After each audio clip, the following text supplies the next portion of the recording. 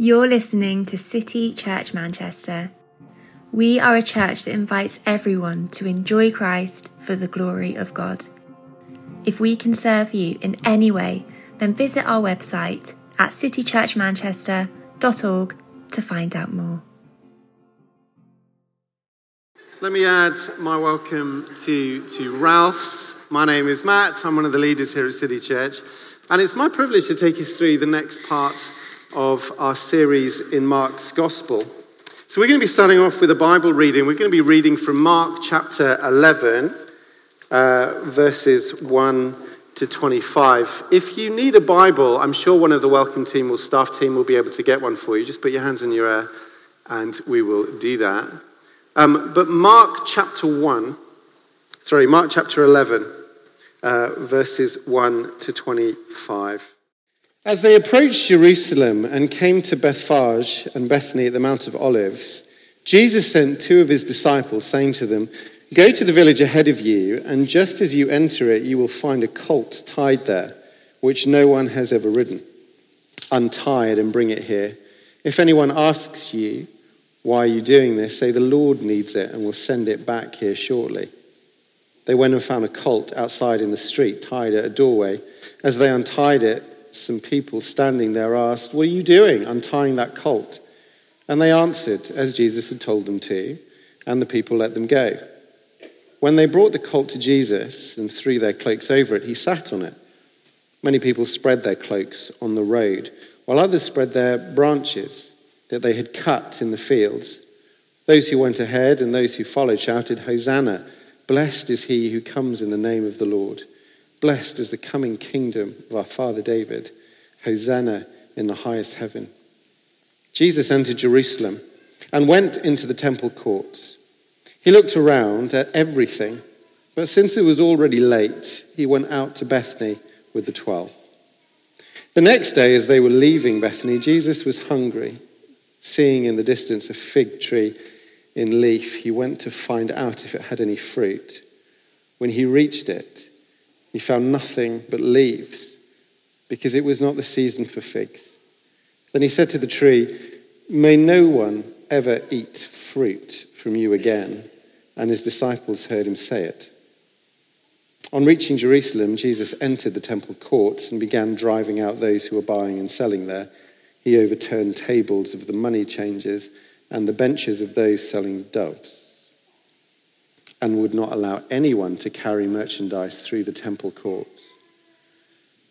And as he taught them, he said, "Is it not written, 'My house will be called a house of prayer for all nations'? But you have made it a den of robbers." The chief priests and the teachers of the law heard this and began looking for a way to kill him, for they feared him because the whole crowd was amazed at his teaching. When evening came, Jesus and his disciples went out of the city. In the morning they went along. They saw the fig tree withered from the roots. Peter remembered and said to Jesus, "Rabbi, look, the fig tree you cursed has withered." "Have faith in God," Jesus answered.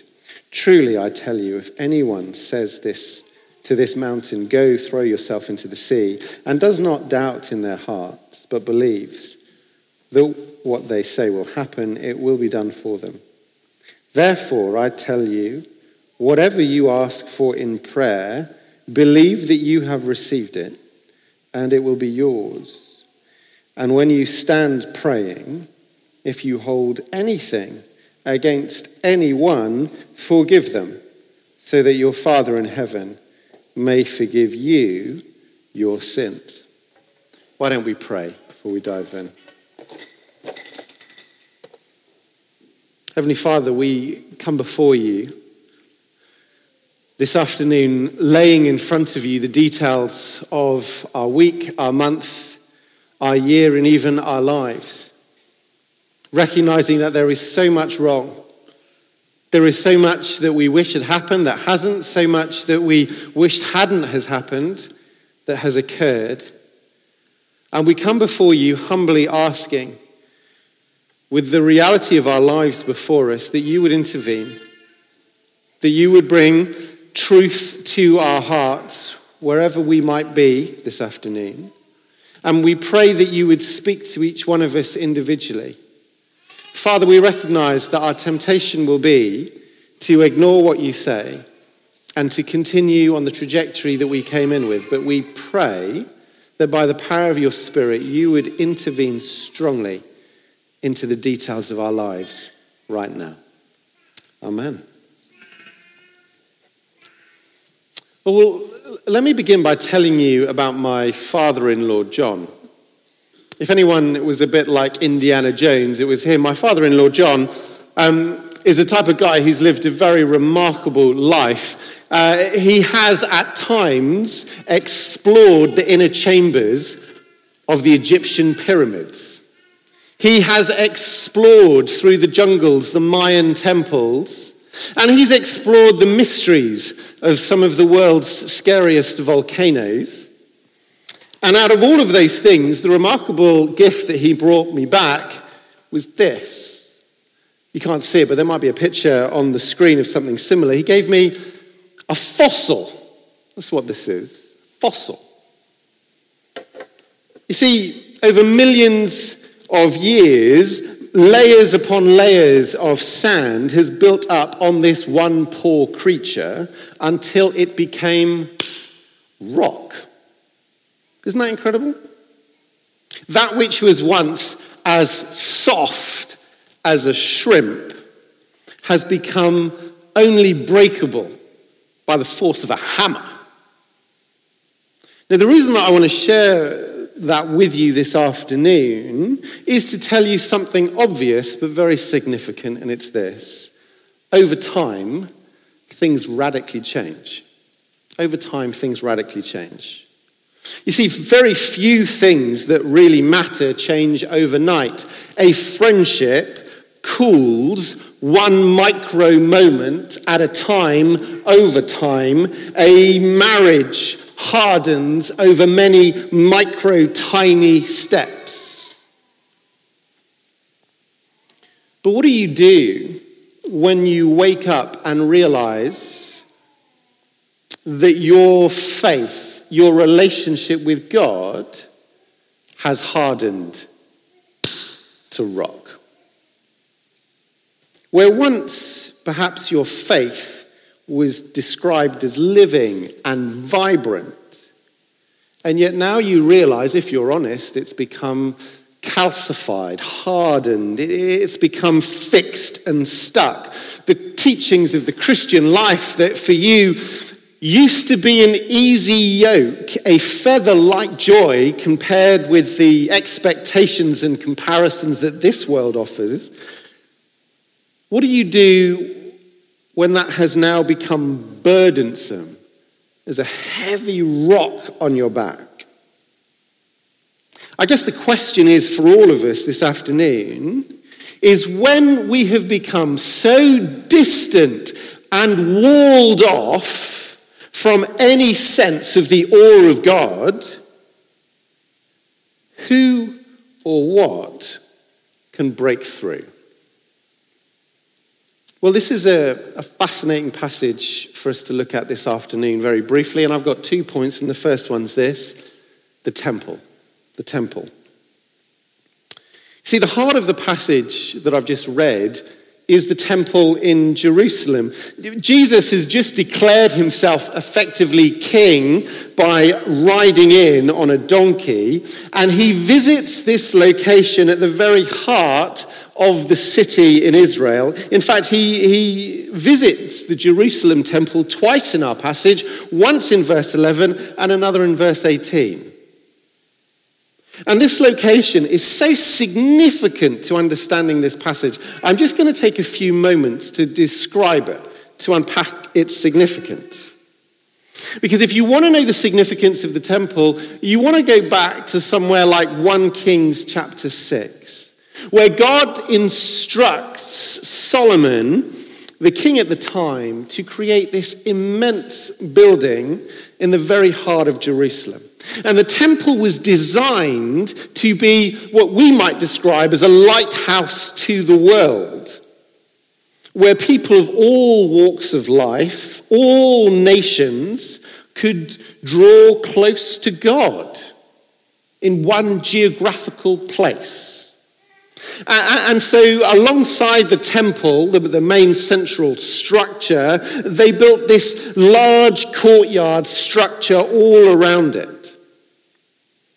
And that large courtyard that went right around the temple, it was part of the temple complex, was called the outer court, or it's sometimes called the court of the Gentiles. If you would imagine with me, it's paved in polished marble, so it would have been beautiful, and it's surrounded by colonnades, pillars all the way around. It was absolutely massive, and it was the size, it was huge. Think of Old Trafford, it was 12 times as big.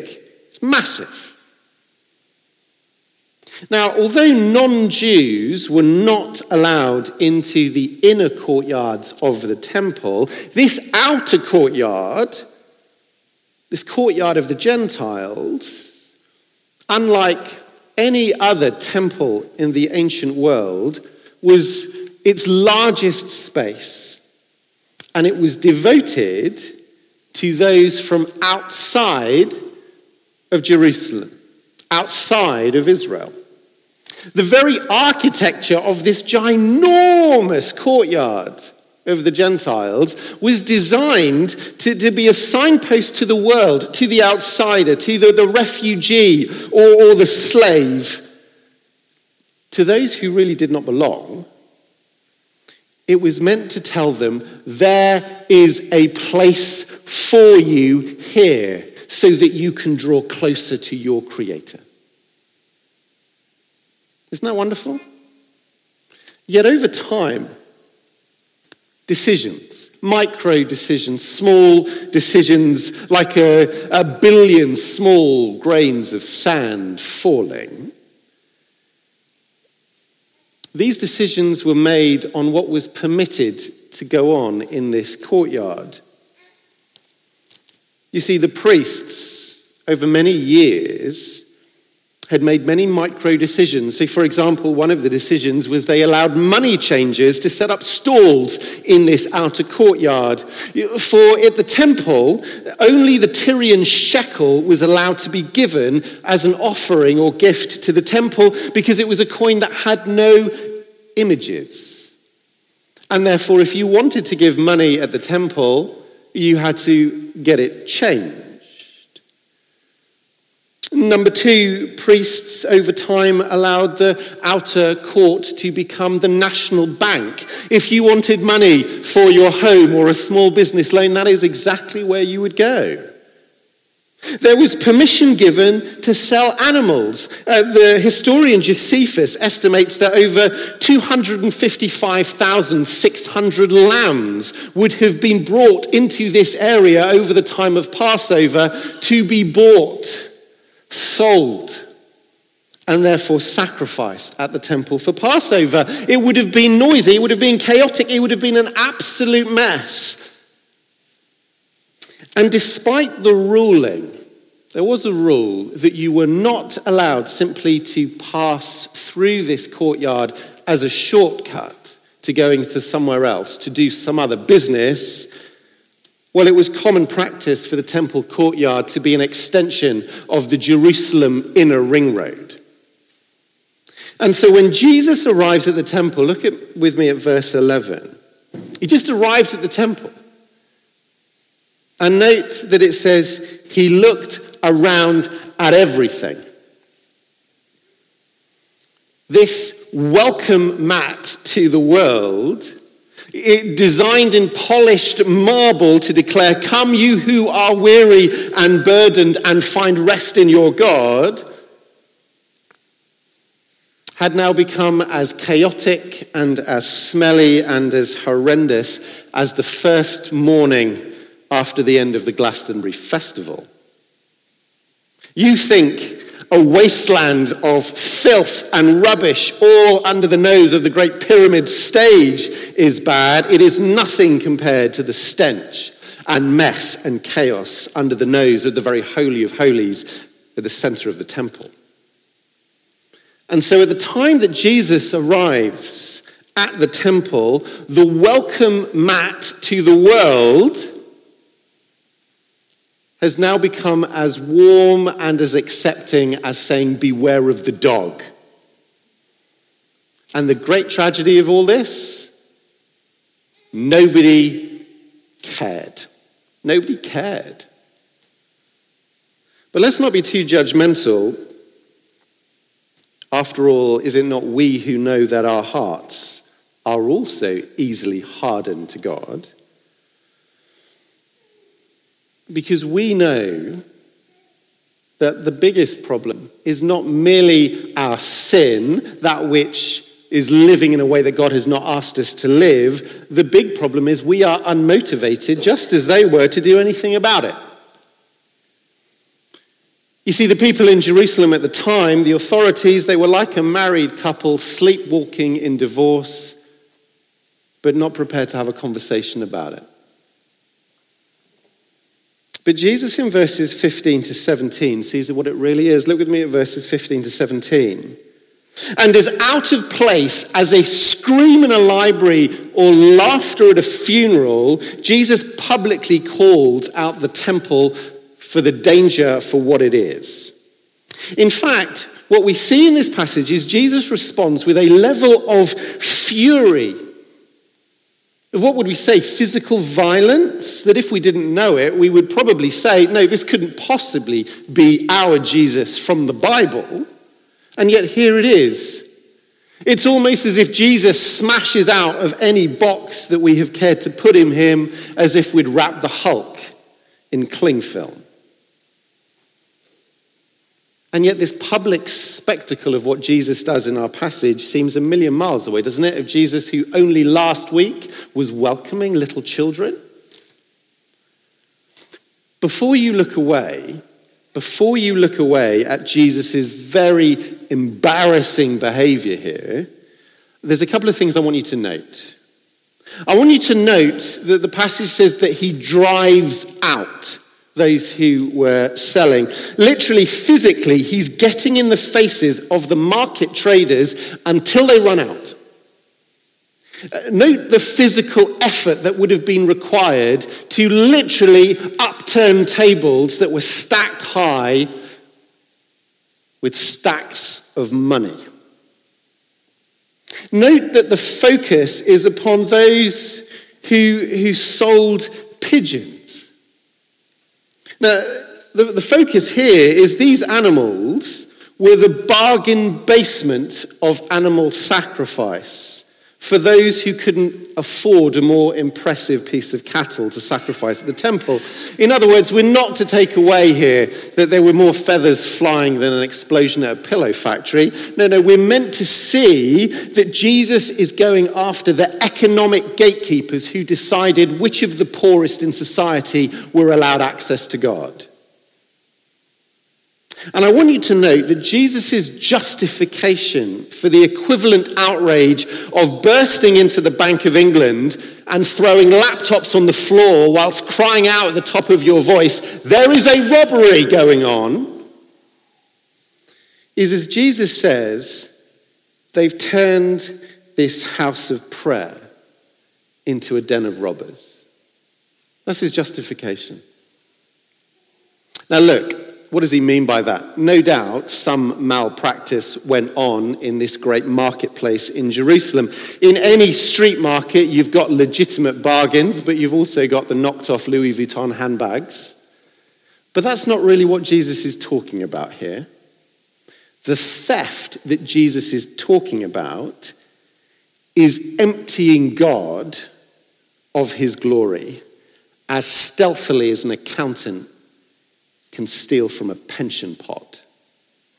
The robbery that Jesus is sounding the alarm over is the gradual turning of this court of the Gentiles into a place of distraction and business and entertainment and life admin. Because when they did that, they started communicating to the whole of the world that God has lost his sense of awe and lost his sense of wonder, and rather God has become dull and downgraded, crowded out by just the normal busyness of life. And Jesus says that is absolutely unacceptable.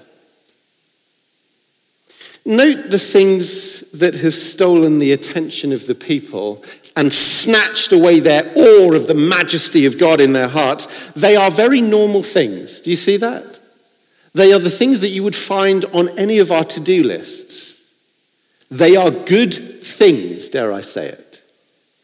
And yet they are things that over time, grain of sand by grain of sand, have gradually become the priority over and above relishing the person and the wonder of God.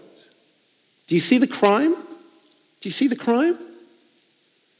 You see, God was always there. He hadn't gone anywhere, just as the temple was still standing there. But the awe, the specialness of who God is, the heart worship was gone. And of course, this isn't just a historic problem way back in the day. Mark, who wrote this account of Jesus' life, has placed this description here so that the readers, that is you and I, might be alerted to the fact that whilst we sit here politely in church, that same robbery is going on in our own hearts. Look, there is no temple now, because by faith we can approach God whenever we wish. Just as the temple courts were open 365 days a year, 24/7, the courtyard access for us is always open. We can approach God whenever we want, but it's not in a physical place anymore. It's enjoyed with our time and our attention. The time and attention that we give to marveling at the wonder of who God is. So when I put it like that, how are you doing? You see, is your heart and mind and attention not more cluttered than the outer court as described here in Jerusalem? Look, let me put it like this. When was the last time that you or I trembled before the awe and wonder of God more than our emotions were ever affected by our entertainment? When was the last time that my imagination or your imagination was captured more by the wonder of God than questions over our to-do list or our career progression or our relationship status? Let me ask you this, true or false? Are you not too busy to pray? And of course, the worst thing of all, is are your habits and mine habits of a functional atheist set hard in your life like hardened concrete? Is that not the tragedy? Can you see the crime? Can you see why Jesus was absolutely furious? Well, come with me to our second and final point, the tree. I wonder if you were thinking to yourself, I wonder why people let it happen. Why didn't someone stop Jesus when he was going through this moment of craziness? Well, it's because they recognized that Jesus was teaching them something. You see, they recognized that what was happening in the temple courtyard was a sign. The prophet Malachi, in Malachi chapter 3, verse 1, famously said 400 years before our passage, he says this, "Then suddenly the Lord you are seeking will come to his temple. The messenger of the covenant whom you desire will come, says the Lord Almighty." And then Ezekiel in chapter 37 speaks of the glory of God arriving at the temple. And then Zechariah 9 verse 8 says of God returning to his temple to keep guard against those who would abuse it. This was all a prophesied sign that Jesus would come to do this. And just to make sure that we don't miss the teaching point that he's making, that's why Jesus in verses 12 and 14 and verses 20 and 21 describes how Jesus destroys a fig tree that looked healthy but was actually fruitless. Because he's making the point that Jesus is both the King of creation who reveals fakes and hypocrites. And Jesus is also the God of the temple who reveals fake worshippers and hypocritical followers who are just going through the motions but have no genuine adoration for God at all. But I guess aren't we left, as we look at this passage, feeling that isn't Jesus a bit frightening? Isn't this Jesus a bit terrifying? If I described to you that a number of months ago, as a household was sleeping quietly, silently in the middle of the night, at the darkest moment of that evening, a group of friends came to a house in a quiet suburb. A number of them had axes and they smashed the door, splintering the lock, and so the door flew open. They went straight to the bedrooms of the children and they literally, in turn, dragged the children out of beds with a degree of roughness that meant some of those children may well have had bruising on their arms. And they picked them up roughly and dragged them out of the house. Wouldn't you be horrified? But would it change your perception of that instant if you knew that the house was on fire and that group of friends were the fire service? Well, of course it would change everything, wouldn't it? Suddenly it makes perfect sense. Let me put it like this. Jesus will not permit those who have once tasted the wonder of God to spiritually suffocate in the smoke of everyday distractions. In love, will he not turn over the tables of your life plans if it wakes you up to him? Will he not remove the benches of what makes you happy if it restores your attention to what truly matters? In love, will he not interrupt your polite Christian walk if it has merely become a shortcut to a peaceful life through a bland routine? Only the interruption the size of a hammer blow could break through the rock of our hearts. And that is exactly why this passage is so brutal, disorientating, unexpected, and painful to watch. But it is exactly the medicine that we need to wake us up.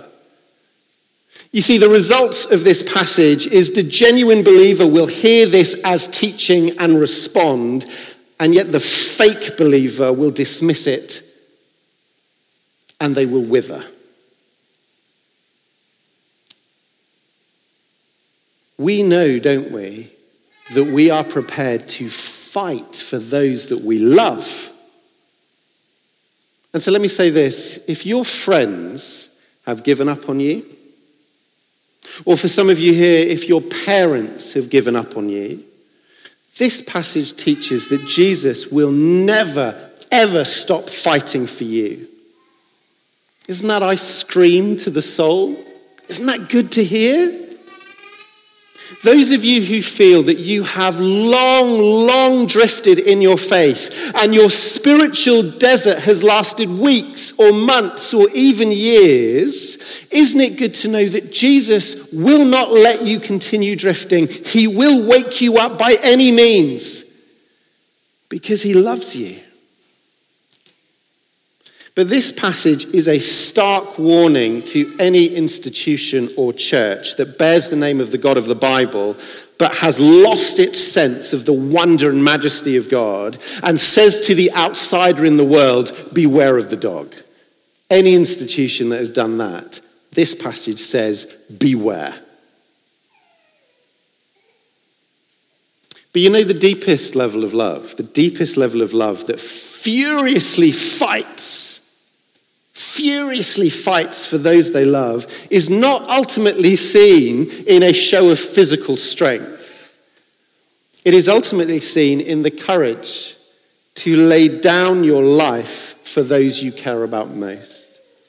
You see, in this passage, we are reminded that we have a king who will both drag us by any means necessary away from sleepwalking off a spiritual cliff, but we also have a king who will allow himself to be dragged out of his father's house, accused of himself of being a robber of God's glory, and nailed to a tree, a wooden cross, where he who was the most fruitful person who ever lived would suffocate and wither and die. All so that we could have two things.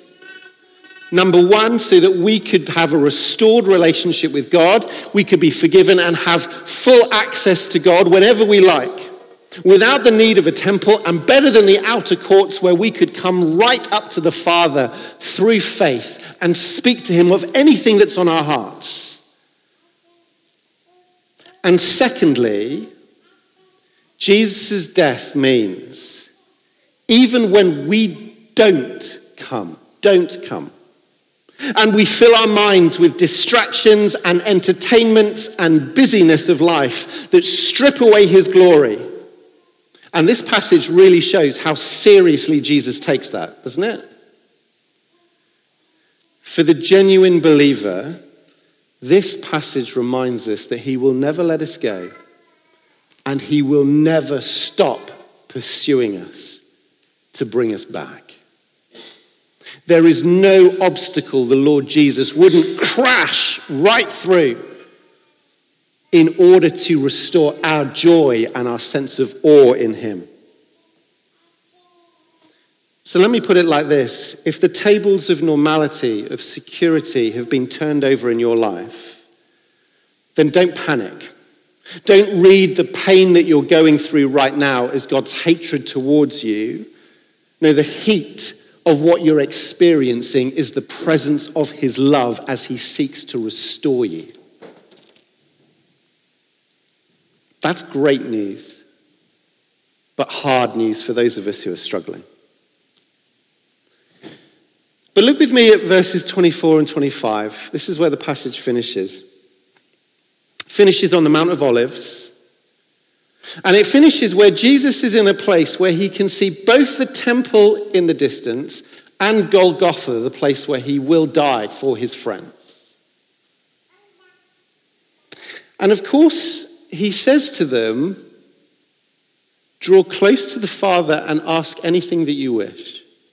That's how he finishes this passage, isn't it?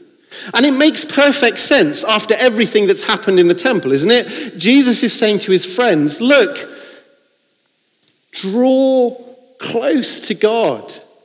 For everything that I am about to do makes that way freely open to you. Jesus, almost, you can imagine it with a gleam in his eye, says to his friends, come close to God and now ask for anything. Literally anything at all. So my question for you this afternoon is, if you believe that is true, what will you ask for? What will you ask for? Now you can just come.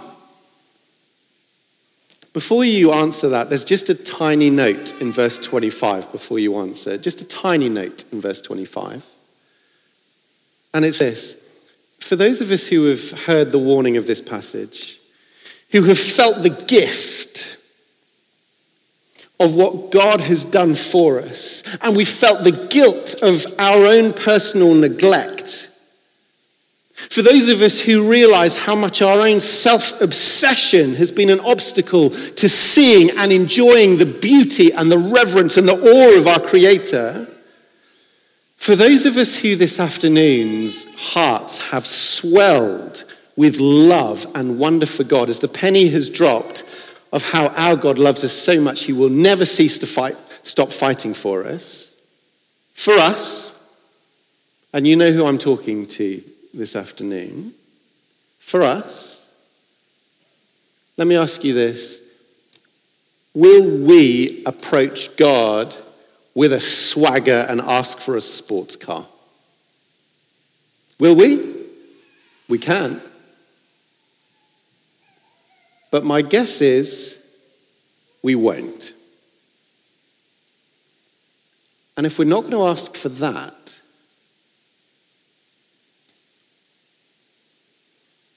what will you say to your God? What will you say? Let's just take a moment of silence and in our own hearts, speak.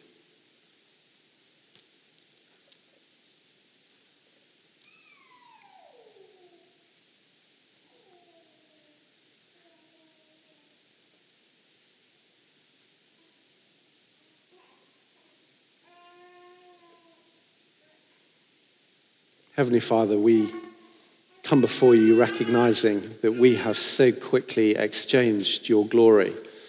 The opportunity to reverently invest time enjoying you and celebrating you in our own devotions, in our own prayer life. We have exchanged that opportunity for the busyness of life, and we are withered and poorer for it.